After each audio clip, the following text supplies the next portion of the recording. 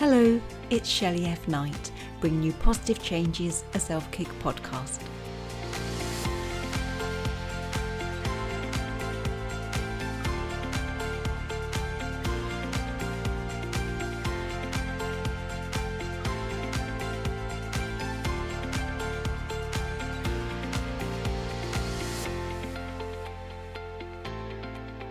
So today on the show, we're joined by John Kenny, and he's known as the Relationship Guy. And he's also the founder of Interpersonal Relationship Coaching. He's author of People Program Book, and he's also a speaker and documentary maker. So hello to John. Hello, Shelley. How are you? I'm all right. I need to take a breath there. That's quite an achievement you've got there, isn't it? So bless you. A few things. Yeah, so much things, so much positivity, but I'm assuming at some point it wasn't always the way. So please do share your positive change. Oh, massively positive change. In a nutshell, it was when I realised that I didn't like myself very much internally, and I was always seeking external validation. And then I realised that exactly what I was doing and stopped. Simple. Simple over a course of about 15 years.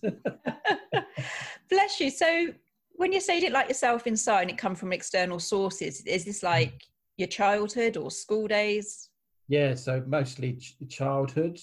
So I learned how to relate to myself and fit in, hide certain parts of my personality, which is what the documentary is about, because I didn't feel accepted as a child, and put on a certain mask in order to try and feel accepted. So I got all my positive feedback from being a certain way. So if I acted in a certain way, that would get me attention. Sometimes it wasn't necessarily positive attention, but it would get me seen. And that led me to believe that I had to be somebody else in order to feel accepted. So I never really accepted myself because of that. Okay. So do you feel like you had a bad childhood, or was it just a normal childhood and that's how you felt? Some of it was bad. If you read my book, you'll kind of get a better idea of what I was like, because that's what the book's about. The first half of the book is kind of my upbringing, life story, how I learned to kind of evaluate myself and my relationships. It wasn't terrible. My parents did the best they could, but they had their own issues. Yeah. And their issues played out into my life. So they really struggled with themselves. So they weren't able to be fully aware of me, and weren't able to show me the love, affection, guidance and stuff that I needed when I was growing up. They had their own issues, and that sometimes was pretty traumatic for me. But yeah, it was all about how I interpreted the environment that I grew up in and my perceptions and beliefs that I built around that led me to reject who I was. So you say you had a positive change. Was that like a life-changing event, a realization? What brought it on? It was a realization. It was when I uncovered what my core belief about myself was. So I've always struggled with who I am, and I've always, like I said, looked for external validation to make me feel good about myself. And when I was training as a hypnotherapist, we did a core belief exercise, and that completely shifted my idea about who I was, because I recognized that all the limiting beliefs I held about myself came from my one core belief, which was I'm never going to amount to anything. Okay. So once I was able to understand that, I was able to say, okay, if that's what you deep down truly believe, how do you change that perception of yourself? And so I started to disregard that belief and put it to one side, and every time it would come up and say, no, John, that's not true, this is now true, and I would tell myself something new, which would then replace my old belief system, and that just freed me from this kind of chains that I was carrying around all of my life. And I felt this kind of huge weight lifted off of me, and since then my business, my relationships, everything has taken a completely different positive direction. And I don't doubt myself. Okay, that's a lie. I do doubt myself occasionally. I do slip back into because it's a belief. It's a concrete part of my brains and my neurons. So it's still there, and occasionally it does kick in, but I've got an alternative now to tell it and say, okay, you don't believe that anymore. It may take me a few hours sometimes to come to that conclusion. I know that I've gone back into that space, whereas before it would take weeks, months, years even of self-destruction for me to then find something that would positively change it for me.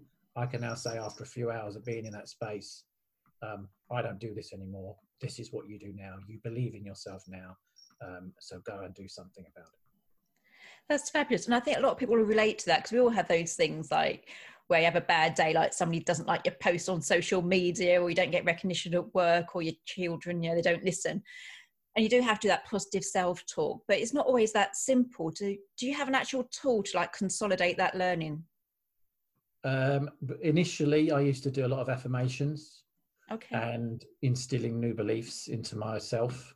So when I first realized what I was doing, so this was probably about 5 years ago, when I first started this change, it was really a lot of self-talk, a lot of kind of dispelling the old beliefs and sort of saying, you don't do this anymore, you don't believe this anymore, what you believe is this is how you feel about yourself. And it took me a while to kind of build the neurons that needed to fire off to become part of my subconscious. So now I don't really need to work too hard at sort of changing the effects of where I am. But it does sometimes take me a while to realise I'm not in the right space. Yeah. And I think we're all guilty of that. I think like even myself as an author on positive changes, I still have those like duvet days and things like that. Yeah. But we need it, we're not like robots. We do have to have these good and bad, the light and dark, to make us whole, I believe, really. So what kind of affirmations do you use? You said about affirmations. Yeah, so I started off saying things like, you're okay, it's always a positive and never a negative. It's never a backhanded compliment. It's like, whereas like, no, it's not that you won't amount to anything, you will amount to something. It was never I never mentioned the negative. It's always about focusing on the positive. But because I was really struggled with who I was at the time, I was trying these positive affirmations, and my brain was going, you don't believe that. Yeah. You don't believe that. You don't believe that. You don't believe that. And it was really a struggle for me to get. So I just started off really stuff. Okay, so what can I say that I might accept? All right. So do I accept that I'm okay? My brain was like, yeah, you're okay. So I sort of started off saying, John, you're okay. And then it was, no, John, you're really good. No, John, you can do this. You're worth it. And now, without using the swear word, which I usually use, so if I am having a struggle, I look in the mirror and I say, John, you're freaking awesome. Yeah. And that, I feel now, just saying that, I get goosebumps and stuff, and it's really kind of resonates with me. Before, it would just be completely dismissed. That's fabulous. I love that. And I think because you're really honest and you're saying like, actually, I used to say like, oh, you're all right. And then you've gone up to the other end of the scale. And I think, that's so true, that you don't start at a positive point. Sometimes you have to start really, really gentle. And people say, oh, well, positive affirmations don't work. But it's like, if anything, if you don't work, then nothing works. So you have to say it. Like you said, you've got the goosebumps. So it's working. It's not just, words. Yeah. And I love that. Yeah, and you can't just throw something at you don't believe. No matter how many times you're going to say it, it's not true. Because your brain's saying it's not true. I don't accept that. Yeah. You're going far too far in the opposite direction. So it's about finding, okay, what could I accept which isn't negative? What's a positive that I could accept, that my brain will go, you know what, that's, okay. So that's where I started. I started off on a very basic acceptance, which is you're okay. And so do you think, like, with these positive beliefs and these positive words to ourselves, our positive self-talk, that can change your life? Definitely. I think also tied in with that, and because of the work that I do, is uncovering belief systems. Yeah. And I think what really enabled me to instill new ways of thinking was by uncovering the old systems. So when the work that I do is around uncovering our patterns, our beliefs, the meanings we give to things, the perceptions that we've got of certain things, and saying, okay, we need to challenge that if that's not doing us any good. because we can instill lots of new beliefs, but if we're still carrying the old ones, there's going to be a fight between the two on a regular basis for you to be able to move forward as quickly and as successfully as you want to. So I think it's also really important to say, that's not true anymore, this is true. So that you can have that internal dialogue with yourself, which, you know, which gives you that kick up the backside or the bump up that you need to let go of the past and get yourself into a new space. That's what I think personally. Well, you see, I write about self-kick, so you're right. It's a fact. So when you're going out there and you've got these beliefs and that, and you say you've got the good and the bad and things like that, you mentioned that you're a clinical hypnotherapist. So are you going into the subconscious, like the deep childhood thoughts? No, I don't now. My personal preference is that if I can do this consciously, I think it's a lot more powerful, because when I first started hypnotherapy, I was getting quite a few people coming back and saying, I didn't do this, you did it. Yeah. But they didn't have that belief in themselves. So okay. I use hypnotherapy now for what's called hypnoanalysis. So if there are subconscious blocks or subconscious events that we can't get to on the surface of discussion and exploration, then I'll do a hypnoanalysis and I'll take the people back into their childhood when these issues first started to take shape, and just to the moment where we ask the subconscious to go back to the time when it just started, so we can see what events might have triggered that off in the first place. Sorry, my cat's just put a paw on my computer. She's pressing buttons. Is it because you've got a mouse for your computer? Oh, warped humour. Yeah, so that's where I use the hypnotherapy now. It's really just as a okay, we can't really get to this bit. We don't really know why this is happening. Let's have a look into your subconscious and see if your subconscious can help us out to remember why this is the case. Yeah, so I do a little bit of hypnosis sometimes, but I find that I prefer to work in a way where the client walks away saying, I did this. Yeah. I'm empowered with this space and in this change. And that seems to me to work more effectively long term. Yeah, I mean, I'm a clinical hypnotherapist, but I totally get what you're saying, that sometimes people think there's a loss of control and how can I maintain this at home? It's why I'm saying, like, do you believe by saying positive self-talk can change your life? And you said yes. I was like, I love that, because at the end of the day, we live with ourselves. Do you know what I mean? And it's our relationship with ourselves that we have to work on. So really we need to be able to be empowered, do the changes, do the self-talk. So I love the fact that whilst you're also a clinical hypnotherapist, you're saying, you've got this, you can do it. Because I think people can start today with that, can't they? Of course. Yeah, you just having that belief in yourself that you can, not that anything is possible, because not anything is possible. I can't run as fast as Usain Bolt, no matter how much I tried. I could have trained and been confident and done everything anyone had ever asked of me, and I still wouldn't have run 9.5 for 100 meters. But I've used that analogy because I used to be an athlete. Okay. So you have actually tried it. yeah, I used to run for Great Britain many moons ago, but I was never going to run that fast. So we have to recognize our own limitations and just say, well, that is the best I can do. But so long as we know we've done our best, that's hopefully you're going to allow that to be good enough. So it is about just saying, okay, I need to do this for myself. I can do this for myself. And so long as I know that I'm doing my best at this, I will reach the level of success, happiness, fulfillment that I can reach. Yeah, I love it. I like to believe that I could be Bolt or anyone actually running, and I don't run. And if you see me running, I'm probably being chased, a call for help.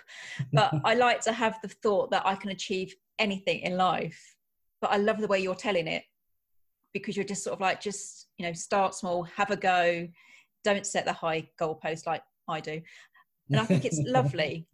Do you know what I mean? I think I honestly do. I'm not being like awkward or anything, because I would always set really high standards for myself. Think, right, I'm going to go running on the dog walk later. But I love what you're saying, that you can do the self-talk at home. You can set your own sort of standards and things like that. And I think you're going to help so many people. I think it's fabulous. Yeah, no, I think, again, like I said, that's the way I work. And I think for me, that has the best results for the people I work with. So you said about, or just spoke about the relationship with ourselves, but also you are the relationship guy. So tell us about that. Yeah, so my relationship experience has kind of evolved from being a counsellor. So I was originally trained as a counsellor about 15 years ago, and my supervisor was always telling me that I was really good at the relational stuff. So how people relate to themselves, but how they are affected by relationships, and the kind of relationships they bring in and attract into their lives. And so when I moved into the coaching, I originally then moved into kind of just general coaching, and then moved into the kind of the relationship side of things. So I was working a lot with people that were struggling with toxic and unhealthy relationships, and how to manage those in a healthier way, to either get rid of these relationships or manage your mindset so that you're in a healthy space within these relationships. And now I've moved on to helping people to find quality relationships. So there's I think it's a Yale study. It's a 75-year study into the quality of life. And they concluded at the end of this 75-year study that your quality of life is directly linked to the quality of your relationships. So now I help people to find quality relationships, rather than either finding the same kind of destructive spaces that they find themselves in. Or some people, there's a kind of few people that I've been working with recently that have spent a lockdown on their own. They've spent far too much time maybe focusing on their businesses. Now they want more of a relationship type business balance. And so I help them to kind of get themselves into the right space to go, this is the kind of relationship I want. How do I allow that in? And so it's about people saying, I understand what my relational patterns are. I understand the relationship I have with myself. And I know that that's attracting a certain type of person into my life. How do I get the right person? How do I get that quality and that fulfillment from a relationship that I'm looking for? Yeah, and I guess that goes back to what we were saying earlier about, the beliefs that we carry about ourselves. So like, if you think like, I'm not good enough, I'm not a good person, when I'm loved, I'll be loved. So does that all like tie in together, like the belief systems along with the relationship guy?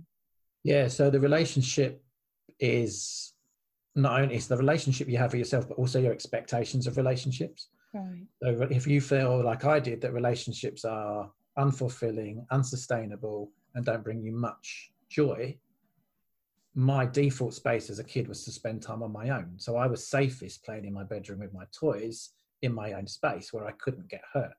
Yeah. So therefore, as I then started to go out into the world of relationships as a young adult, I would have a tendency to choose females to have relationships with that would lead me to want to be by myself. Okay. Because I didn't believe that relationships were healthy. I didn't believe that they were good for me as sustainable and happy places. So I would choose people that proved to me that that was true. And I was always better off on my own. And that was always my end goal. My end goal was always to be by myself because that's where I felt safest. Wow. Okay. Even though I was pretty miserable in that space, especially repeating disastrous and destructive relational patterns, which would cause me a lot of discomfort. That was always my aim, and I was always looking for an out. Whenever I was in a relationship with someone, I was always saying, how can I get out of this? Yeah. So I'd go into a relationship knowing I didn't really want to be there, go through this, whatever it was that I was going through. So if it was a nice person, I would destroy it generally.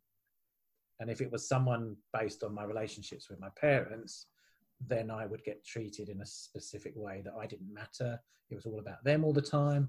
I could then get resentful and go, oh, this is rubbish, and finish it. I bet that's really common, isn't it? That you either like do the opposite of your childhood, or you still got the damage from the childhood, and that's what you look for. But I find it really interesting that were you aware at the time that you're going into a relationship wanting to come out of it already? Were you aware that was your mindset? I wasn't. No. Until I heard Robbie Williams' song "Feel." One of the lines, I think it says something like, it goes, I was always looking for an ending at the start. Okay. And I thought, oh, that sounds a bit what I might be doing. I mean, obviously this was years ago, but again, that kind of sort of went out of my head. And then when I started working really on myself and the self-development stuff, I came back to that. I thought, actually, I think that's what I'm doing. Yeah. And when I really explored that, that's exactly what I was doing. And it was only when I figured out why I was doing it. So I realized that being by myself was my safe space. I thought, no wonder I'm trying to look for an out all the time before I even get in there. And I can completely commit I'm an avoidant as relationships are concerned. If you know anything about attachment theory, I like to be full on for 6 months, and then my brain goes, not safe, not safe, not safe. What can you do? You need to do something, get out now. Okay, well, you picked this person because this is a reason for you to escape in the first place, and then that reason comes. Then you go, okay, this relationship's over because of this reason, and I was off. So there's different types. Sorry. So there's different types of relationships. There's lots of different types, yeah. So there's, attachment's very, very basic in that it says there's an avoidant. So that's someone who likes to run away from commitment. Okay. Because their brain has put certain things in place which says commitment doesn't work for me. Or it's not really commitment, it's actually connection. Connection doesn't work. I need to be away from this. As soon as a connection gets to a certain level of depth, their brain says, this is what we experienced when we were younger. This was very painful. You need to now switch off and walk away from this, or remove yourself as much as you can from the situation. Then we have anxious people. So they have anxious attachments. So they're the ones that would probably be screaming, shouting, holding on to their kind of parents' hands and desperate for attention. And every time that attention is withdrawn, there's a lot of screaming, shouting. They become very anxious and don't really know what to do with that emotion. Avoidance and anxious people have a tendency to be quite attracted to each other because there's a full-on from the avoidant person at the start, which makes the anxious person feel safe. Yeah. Then the avoidant starts to run away, and then the anxious person will chase them. So they're very well matched in a maladaptive, unhealthy space. Then you have someone who's anxious and avoidant. So they're pretty screwed up, to be honest. They sound like they'd be chasing their tails. They're doing both. Exactly.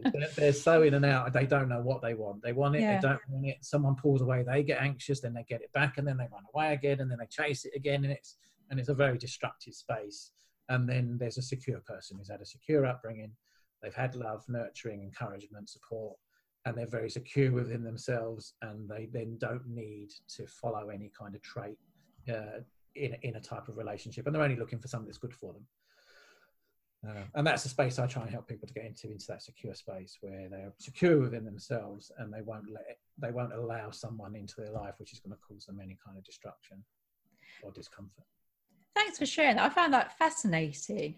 So if you're an avoidant or anxious, can you then change the beliefs like we were saying, or obviously work with yourself, the relationship guy? Quick plug. And then you can turn them into a secure person. It doesn't matter what your childhood's done, as long as you're healing and dealing with it and having those like realizations, can you become the secure person? Yeah, because these, again, they're based in beliefs. Your brain will run away from pain towards pleasure. So you're basically just trying to run away from pain when you're acting out in this kind of way. And we try and get people to go, okay, so what's my pleasure? But unfortunately, then we've got people that are very away from and towards people. So there's either people that run away from things for motivation. So you need to help them to understand what their pain is, to run away from that to get a positive result. Or you have people that are very towards. So then you help them to go to look for something positive, which they can then move towards. If you try and work with someone who's a towards person and delve into their pain, they're not really they're not motivated to change, because that's not what motivates them. They want to look for something positive and go, oh, I need to move towards this because this is amazing. Right. Okay. If you're working with an away from person and you say, oh, come on, let's think of your goals, let's think of the kind of relationship you want. And they'll go, but that's not really motivating me to change. So then you have to go, okay, what's your pain? What are you trying to get away from? What don't you want to experience anymore? And then we can help to motivate them to go, okay, well then I don't want this. So then what's the alternative? And work on it in a different way. So it's, there's lots of different people out there thinking completely different things. And it's about them understanding what it is that they're going through, what they're carrying with them, and then saying, do you want to do that anymore? No, or what's your alternative? And let's move towards that instead. I find it fascinating, like when you're saying about the avoidant type and the anxious type, where you've got them sort of like, because it makes sense, the avoidant person's full on to start with, the anxious person gets it. And I'm like, my God, I've seen that in so many people so many times. And so like, especially with the anxious person, then goes, what's gone on here? I don't understand. What did I do? Yeah. Well, they must have been lying to me. Oh, none of this was real. And then they feel massively devastated because they feel like they've been led on all the time. I can almost guarantee for the period of time that person was really into you, they believed that was true as well. Yeah. They're generally not that emotionally manipulative. Okay. I'm not saying that's not always the case, but most people, and I know from experience, when they're in it, and they might say they love you, and they might be bringing you flowers every day, and they might be at your beck and call, and they might do everything to make you feel great. And in that space, that's what they feel like. They want to do that. It's when they reach the depth of connection that they're uncomfortable with, is when the avoidance stuff kicks in. I think that'll help loads of people, but there's loads of girls and men out there just going like, oh, okay, my evil ex, I get it now. Do you know what I mean? Like in that moment, it was true. Okay. It was true. And because you believe it to be true when you're in that space. And you'll buy into it because someone is convincing you that, and because it's real. For them, it is real. So it's not like, it's not fake. And that's why you buy into it, because it feels real. Yeah. And at that moment, it is real.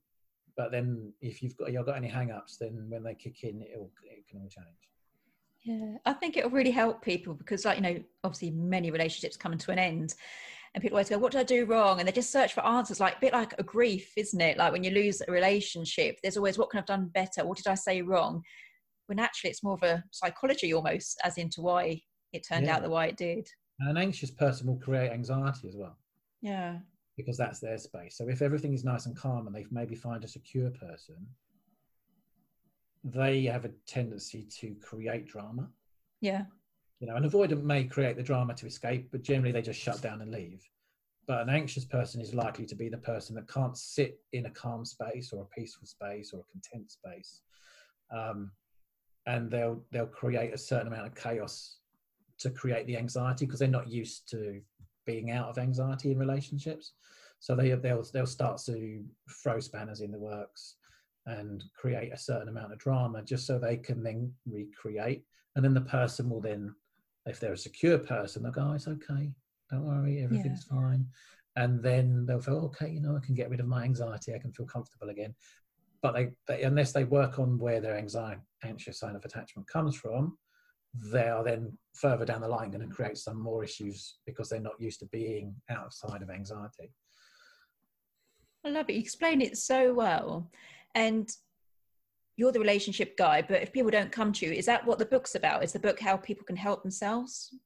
Yeah, so the People program is, like I said, the first half is about me. So it explains my upbringing, why I learned to see myself in a specific way, and why I learned to do relationships in a specific way. And the second part of the book is the program itself. So there are 6 sections. The P stands for certain. P is your problems, emotions, how you operate, the patterns that you exhibit, the likelihood of what your life's going to be like if you continue, and then how you can put all of the things you've learned during the book together to change your life. Is E, is enhance. So it helps people to work through in very small stages to ask themselves the questions that they need to ask themselves to understand where they're coming from. So is it like a self-help book? Yeah. So hopefully people are going to be able to relate to that, take what they need from it and put things into practice that are going to help them to change. So can you share today one tool that's in there that people can use as a starting block? So the first thing is the problem. Yeah. Probably the most important part is your patterns. So what are your patterns? What do you recognize as a familiar story in your head, in your life, that you keep finding yourself in a similar situation? Because that will be the loop that you're going around in. So you might find that you're single and then you're in a destructive relationship, and then you're single in a destructive relationship. For you to notice the pattern that you're in, because once you notice the pattern that you're in, you can go, okay, and I can see what I'm doing now. And then there are certain tools that you can then put into place which help you to break that cycle. So do people have to have a awareness or a niggle before they go to your book, or could the book help them? Yeah, I think people can just read it and just see if it resonates with them in any way, because 95% of the population statistically go around just living in their own space, so they don't realize they've got a problem. Yeah. So hopefully, again, this will highlight to someone, oh, actually, you know what, I do that. this happens in my life, and I didn't actually realize that wasn't in my consciousness that was something that was going on. So yeah, if you know, if anyone's interested in personal development or understanding themselves at a deeper level, then the book will help you to do that. It may not mean that you've got a huge amount of problems that you need to resolve, but it also may uncover something that you didn't realize existed. Yeah, and I love things like that, just that, you know, the greater awareness of self. I think it's such a valuable tool. So I absolutely love that. Yeah. So we're talking about personal relationships, sort of like with people, and, you know, the bit, I don't know the word, just say like toxic. How would you recognize a pattern in like a work situation? Would you choose a negative work situation as well? Is it all relationships? Yeah. I mean, there's slightly different. So in my experience, I've noticed that if you've had a good schooling, you're generally okay at work. Okay. That's not 100%, but as a pattern that I've noticed, it's people that struggle with their personal relationships will then struggle with personal relationships. If they've had issues at school, then generally they'll have issues at work.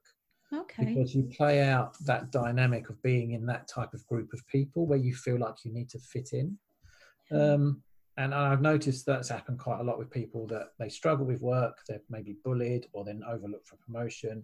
And then you look at their schooling and it's like, well, I was bullied, I wasn't in the top set of scores, I was ridiculed, I was judged, this teacher picked on me or something like that. And you can, okay, well, we can see that playing out in your work life.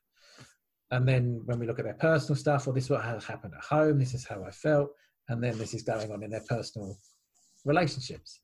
And it's really interesting that there is a correlation between the two. I haven't done any kind of research on this. It's just from my personal experience of working with clients that I've noticed there is a link with quite a lot of people as that playing out. No, I love that. I like, my background's nursing. There's little things that's not research based, it's Shelley based. But you just think, hang on a minute, that's a coincidence. And then it keeps happening. You're like, this is beyond coincidence. You know, it's almost a pattern in itself, sort of thing. Yeah. So part of the book is about how to overcome your blocks to success. And that's in any walk of life. If you have a specific type of relational pattern, whether that be with personal relationships or work relationships, that will constantly come up. No matter how many jobs you change, that's always going to exist, because that's how you do relationships. So you're going to find yourself attracted to certain roles or certain people and certain things that will keep playing out in the background, and you will always find yourself in that space.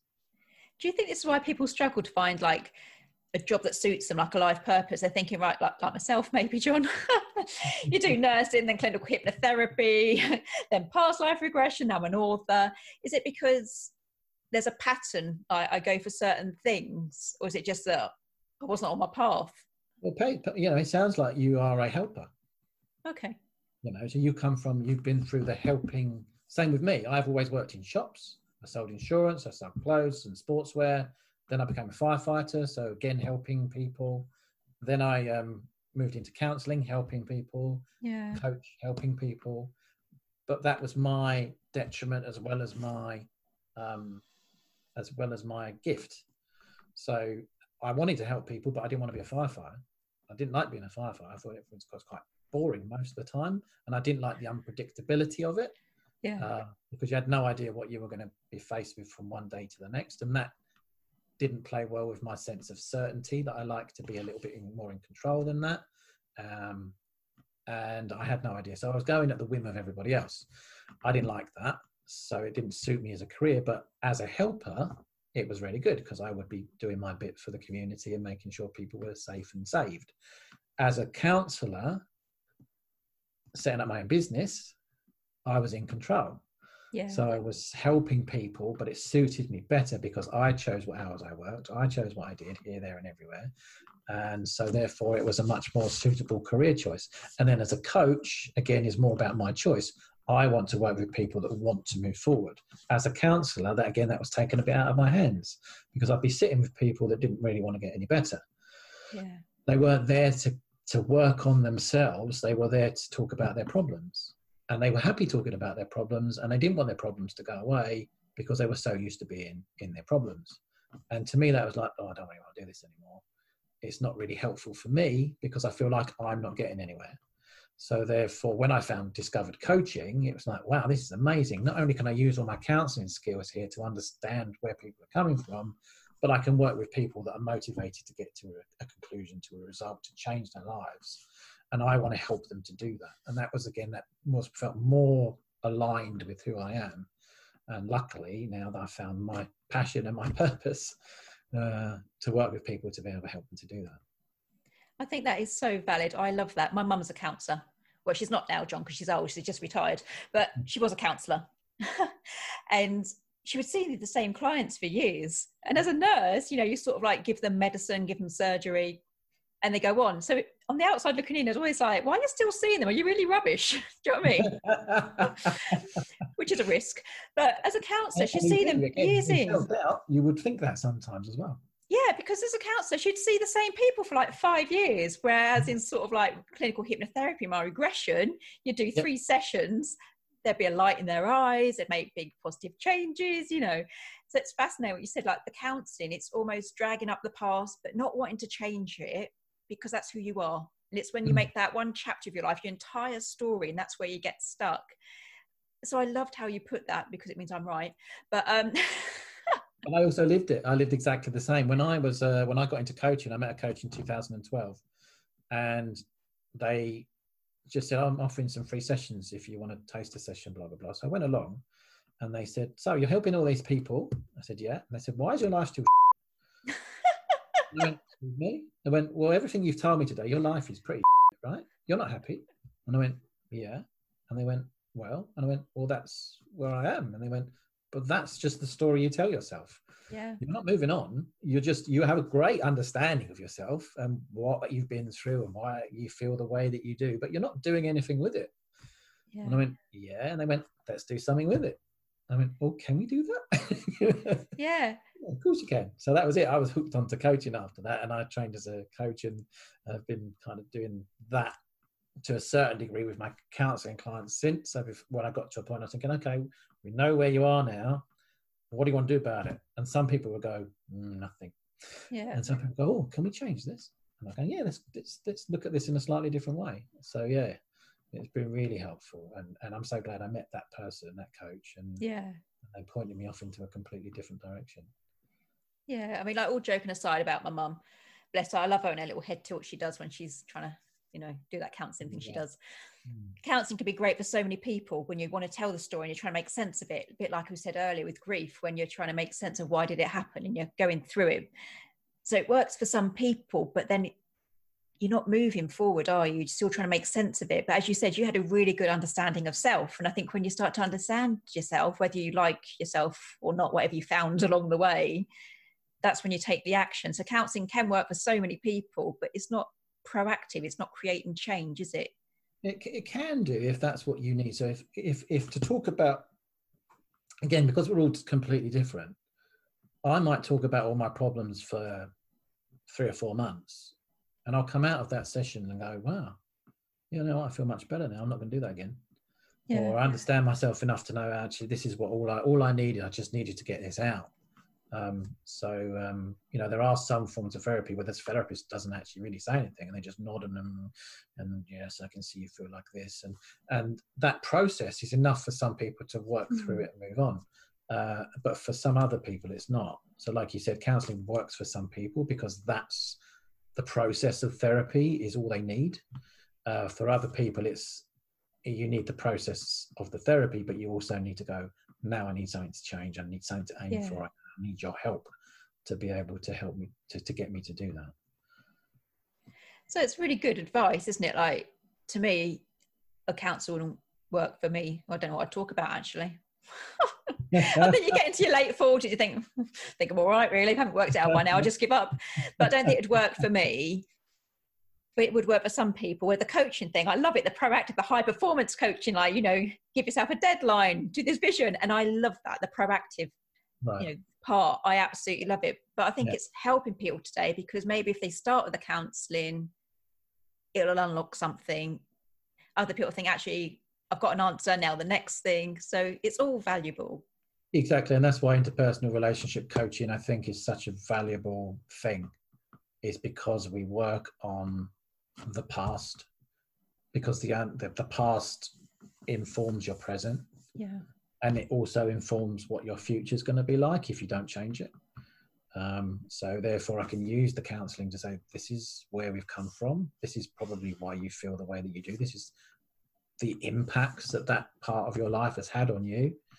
Now we're in a space where we want to do something about it. Then the coaching will come in, the NLP kind of stuff will come in and go, okay, now let's move this forward.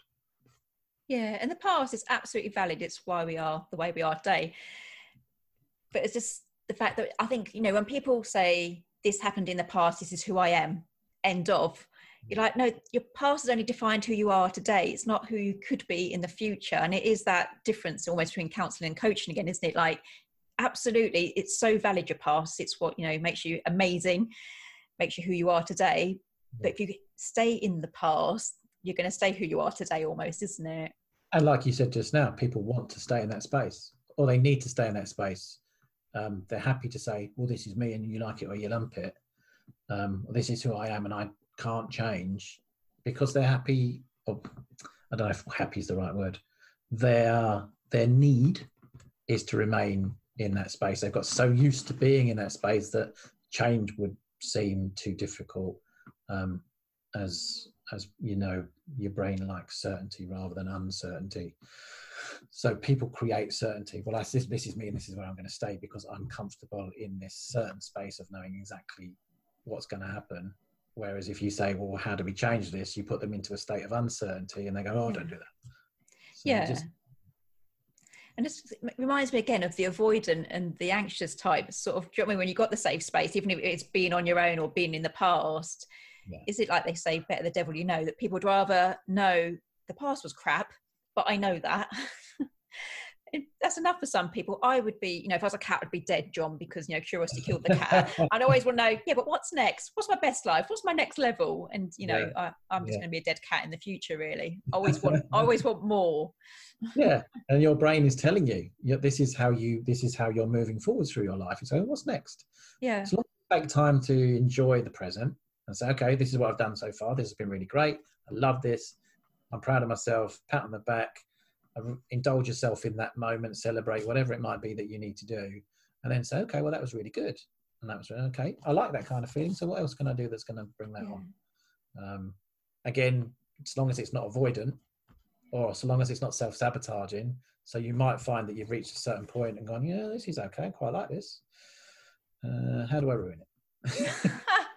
Let me do something else, and step out of the space where you are happy, successful, fulfilled. And your brain says, yeah, but you don't deserve to be here, or you don't know whether this is good for you or not.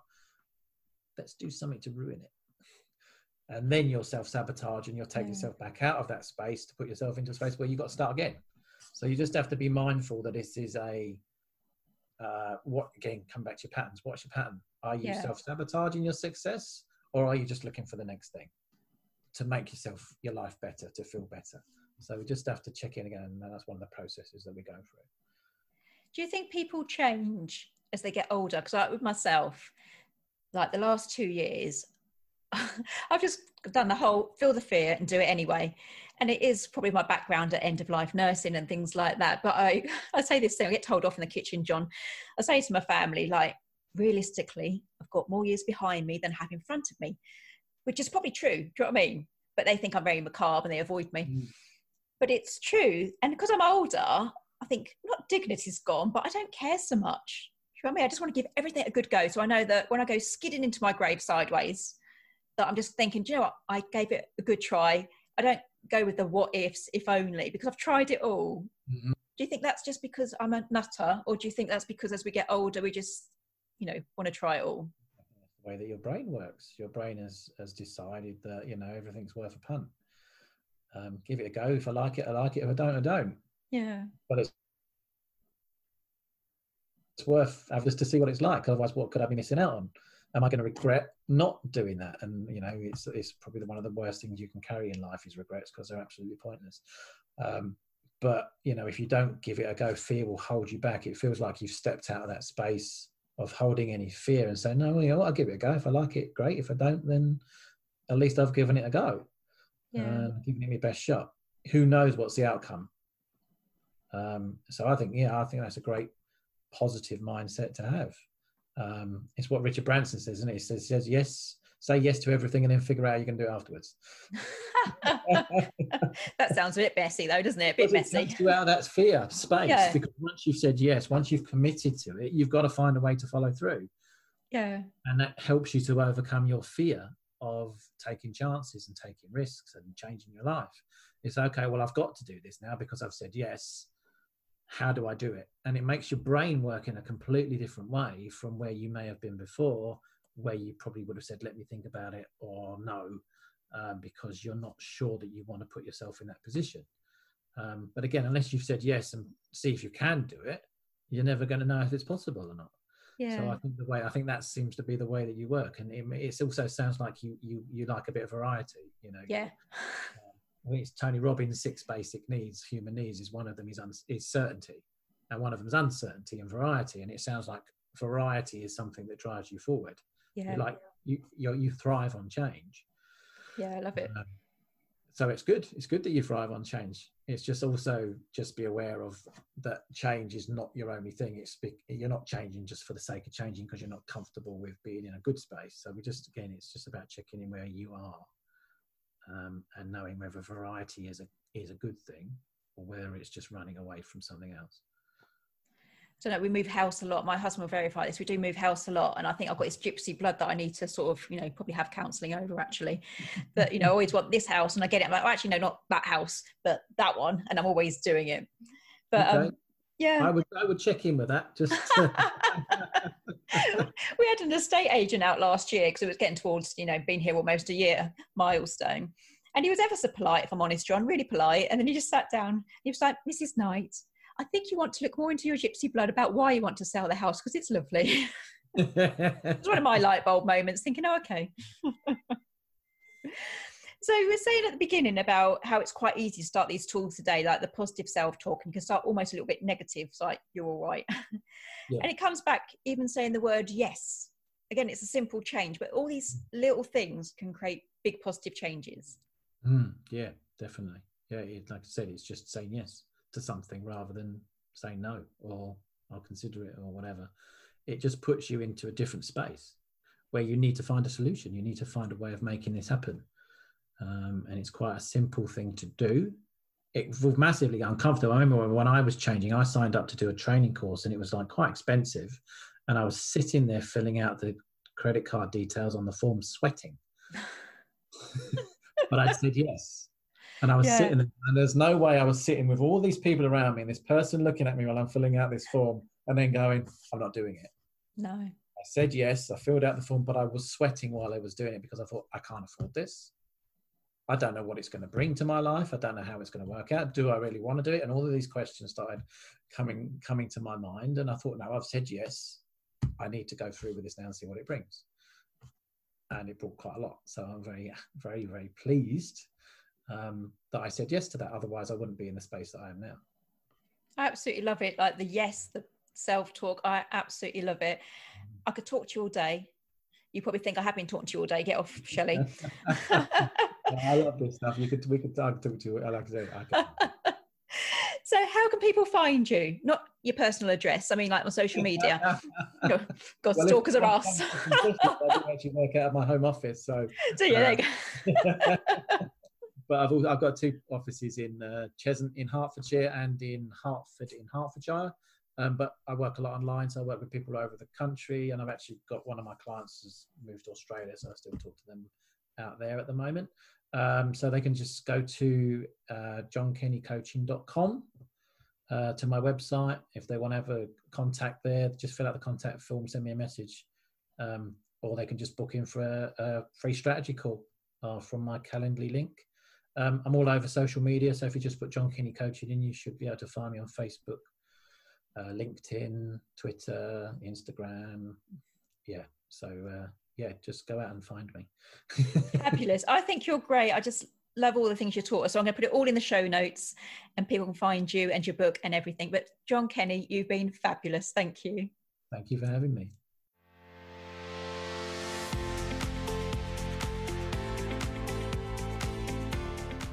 If you enjoyed today's episode, please make sure you subscribe and leave a positive review.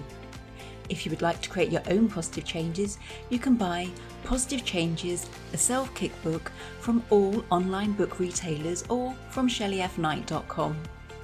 If you need a dollop of positivity until the next episode, come like and follow us over on Facebook at Shelley F. Knight, Life Goes On.